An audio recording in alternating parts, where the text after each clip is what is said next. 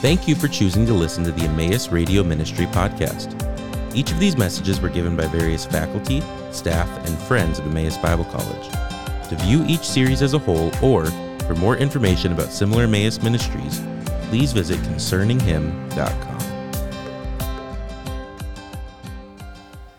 In Galatians chapter 2, verse 20, we have a very profound statement that is often memorized by many Christians of what Jesus did for us and what it means to us. Here is how it reads: I have been crucified with Christ. I no longer live, but Christ lives in me. The life I now live in the flesh, I live by faith in the Son of God, who loved me and gave himself for me. The death of Christ on the cross is for the Christian, the one who has placed their trust in Christ, their own death. Jesus died for me, but in Jesus having died for me, I also have died with him. I have been crucified with Christ, and by the way Paul speaks of this, it's something that happened 2,000 years ago when Jesus died. Christians often may speak about crucifying themselves with Christ. I put myself to death in some sense, and there is some way that is spoken of in the New Testament. Here in Galatians, when Paul says, I have been crucified with Christ, he's speaking about the death of Christ himself, the moment in history when the Son of God gave up his life for the sake of sinful humanity. A true believer sees the death of the Messiah as their own death, and Paul feels about it this way. Very often when we speak about trusting God, believing in God, we think about it as something purely mental. Yes, and so faith is something to do with the mind. Believe is to be convinced in the mind. And that is truly and genuinely an aspect of faith. I must, in the things I believe, be genuinely convinced in my mind. But faith is more in the Bible. Faith has to do with trusting. When I place my trust in God, I am saying that I am relying no longer on my own abilities, my own devices, my own capacities for accomplishing things, but I am relying entirely on God, His power, what He's able to do for me, what He has already done for me.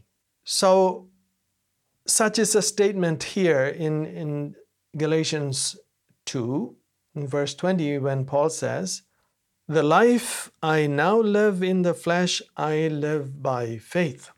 Among many Christians, this expression, living by faith, is taken to be something other than the way the Bible uses it. Often we have missionaries who live by faith. By that, what is meant is that their support is not guaranteed by anyone, not by a church or a mission organization. They just hope and trust in God that God will provide. It's not incorrect to use the expression this way, but this is not sort of the biblical notion of living by faith. Rarely is living by faith spoken of purely of those who are relying on God for financial resources. No, every Christian is to live by faith. That is, our life is to be centered on our confidence in God. The just shall live by faith. Living by faith is a prescription for those who have to come to God and have placed their confidence in Him, obtaining their righteousness from God. A righteous person trusts in God, which means that in all of life's circumstances, I trust God for my ultimate well-being. Any moment in life, you can look at any part of the world, there are all kinds of dangers and calamities being posed before people. And it is possible to be intimidated by these, to be threatened by these. Our own individual circumstance of life, often we are afraid of what tomorrow holds.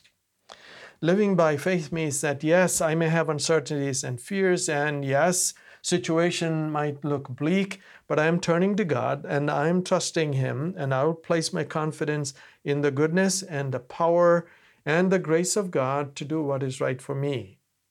In Paul, this concept of living by faith goes much further.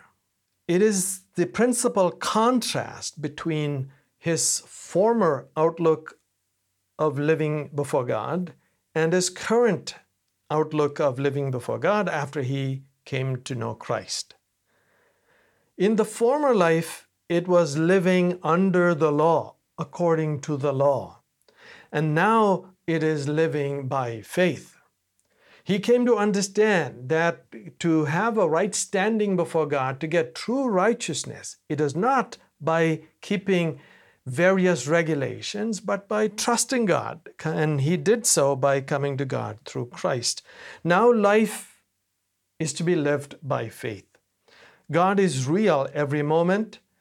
Every choice of life is to be made and judged in the light of what is pleasing to God. His purpose for living is now to carry out fully the will of God in every aspect of it. So he died when Jesus died in regard to everything he was before, everything that he was in himself, everything he was in his weakness. Christ now lives in him. To anyone who comes to God through Christ, this is the option and the possibility.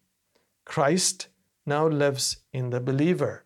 I can come to Christ and look at the cross as the place of my death in my sin and my rebellion and all that is hostile to God.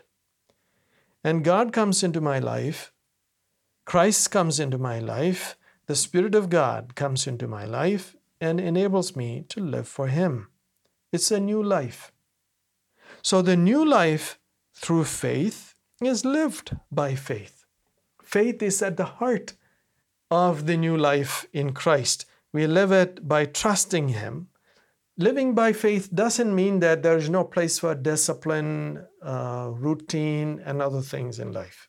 It seems pretty clear, even from reading St. Paul's epistles, that he had probably a discipline of prayer, set times in the day perhaps where he prayed. Living by faith does not mean we do not engage in other things, but living by faith does mean that our life is now centered on the reality of God who has revealed Himself to us in Christ. So as he thinks about his new life, he says, I live by faith in the Son of God. This is what truly gives me life. Not the keeping of the law. It is not able to enliven me. It shows me where I fall short, but I live through faith in the Son of God. That has given me life. And the Son of God is someone who loved me and gave Himself for me. It's the amazing message of the gospel. God loves us. He has loved us. He has demonstrated His love for us. The cross is central. The cross should become central to our own concept about God. God manifests His great kindness and the goodness of His disposition toward humanity through the gift of His Son, our Lord Jesus Christ, who died for people, who died for sinners like you and me on the cross. And it was not just the gift of God, it is the self-giving gift of the Son of God Himself. St. Paul here would say, the Son of God who loved me. Sometimes it is possible to hear the gospel, read the Bible, hear these things, and view all of this transaction on the part of God in purely generic terms. God loved the world, God loved people, God loved humanity. What about God loves you? God loves me. What about Christ died on the cross out of His love for me? Really? Yes. See, Saul of Tarsus did not come to Christ for many years. even after Christ had died on the cross, he was ignorant of him. He was actually hostile to him. He was persecuting Christians, working against the gospel. But on that glorious, wonderful day on his journey to Damascus, in his pursuit of Christians, Christ reveals himself to Paul. That changes his whole perspective. It changes his whole perspective of his own history. Now that Christ has commissioned him to be an apostle, he views, in fact, the role of God in his life as having set him apart from his birth itself, from his mother's womb, for the sake of the gospel. And Christ's love is no less because Paul met him later in his life and not earlier. Christ had died for him, and that love was personal. Even when he was ignorant of it, Christ's love existed for him. The Son of God who loved me, he says, and gave himself for me. Christ's work on the cross of offering himself as a sacrifice was not something clinical in the sense that it meets the justice of God and it atones for guilt, and now it can be applied for the benefit of sinners who believe, and they can be saved with no feeling or emotion or attachment involved. This is not the case. Jesus died for me because he loved me. He gave himself for my sake because of his love. And I should be motivated, moved by this love to respond. And that message comes to you today. Christ died for sinners, and he is inviting you to trust him, to come to him, and to believe in him, and to respond saying, "Thank you, Jesus, for loving me and giving yourself for my sake." Paul continues in verse 21 of Galatians 2. He says, "I do not nullify the grace of God. For if righteousness were through the law, then Christ died for no purpose. Christ died then in vain." Paul says, if Jesus died for me, and that was necessary for my salvation, then I'm not going to rely on the works of the law for salvation. I'm not going to regress from faith into law-keeping as a means of salvation. Here's where many well-meaning people go wrong. And it is understandable. The Judaizing zeal is understandable. After all, it's not God who gave the law. Paul will later in Galatians address this question, why did then God give the law if it is not meant to be forever? And we will come to that, the Lord willing. And many Christians would say, did not God give the 10 Commandments? Yes, he did. Not only the 10 Commandments, everything in Scripture. So what is wrong with trusting and also attempting? And it is a logical contradiction and also a misunderstanding of purpose. Christ is sufficient. If he did everything for my sake, then I do not need to add to it. I shouldn't have a mindset. I shouldn't have a mental framework of living where I am thinking, oh, it's not enough what Christ did. I must also do X, Y, and Z so that I am safe. This is not the correct understanding. Do not make the grace of God to be worth nothing. Do not nullify it. Do not make the death of Christ to be of no purpose. If I'm relying on my own works, then why did Christ die? The gospel is never, you need Christ, but also you should help yourself, or you should help yourself to be saved, but that's not quite enough, so for full measure, get Christ. No, Christ is the full measure. Christ is the full measure. He has done everything necessary. Do not make the grace of God, the free gift of salvation, to be of zero value. Do not make the death of Christ to be of zero value. Trust in him and him only for salvation. Thank you for listening to the Emmaus Radio Ministry podcast.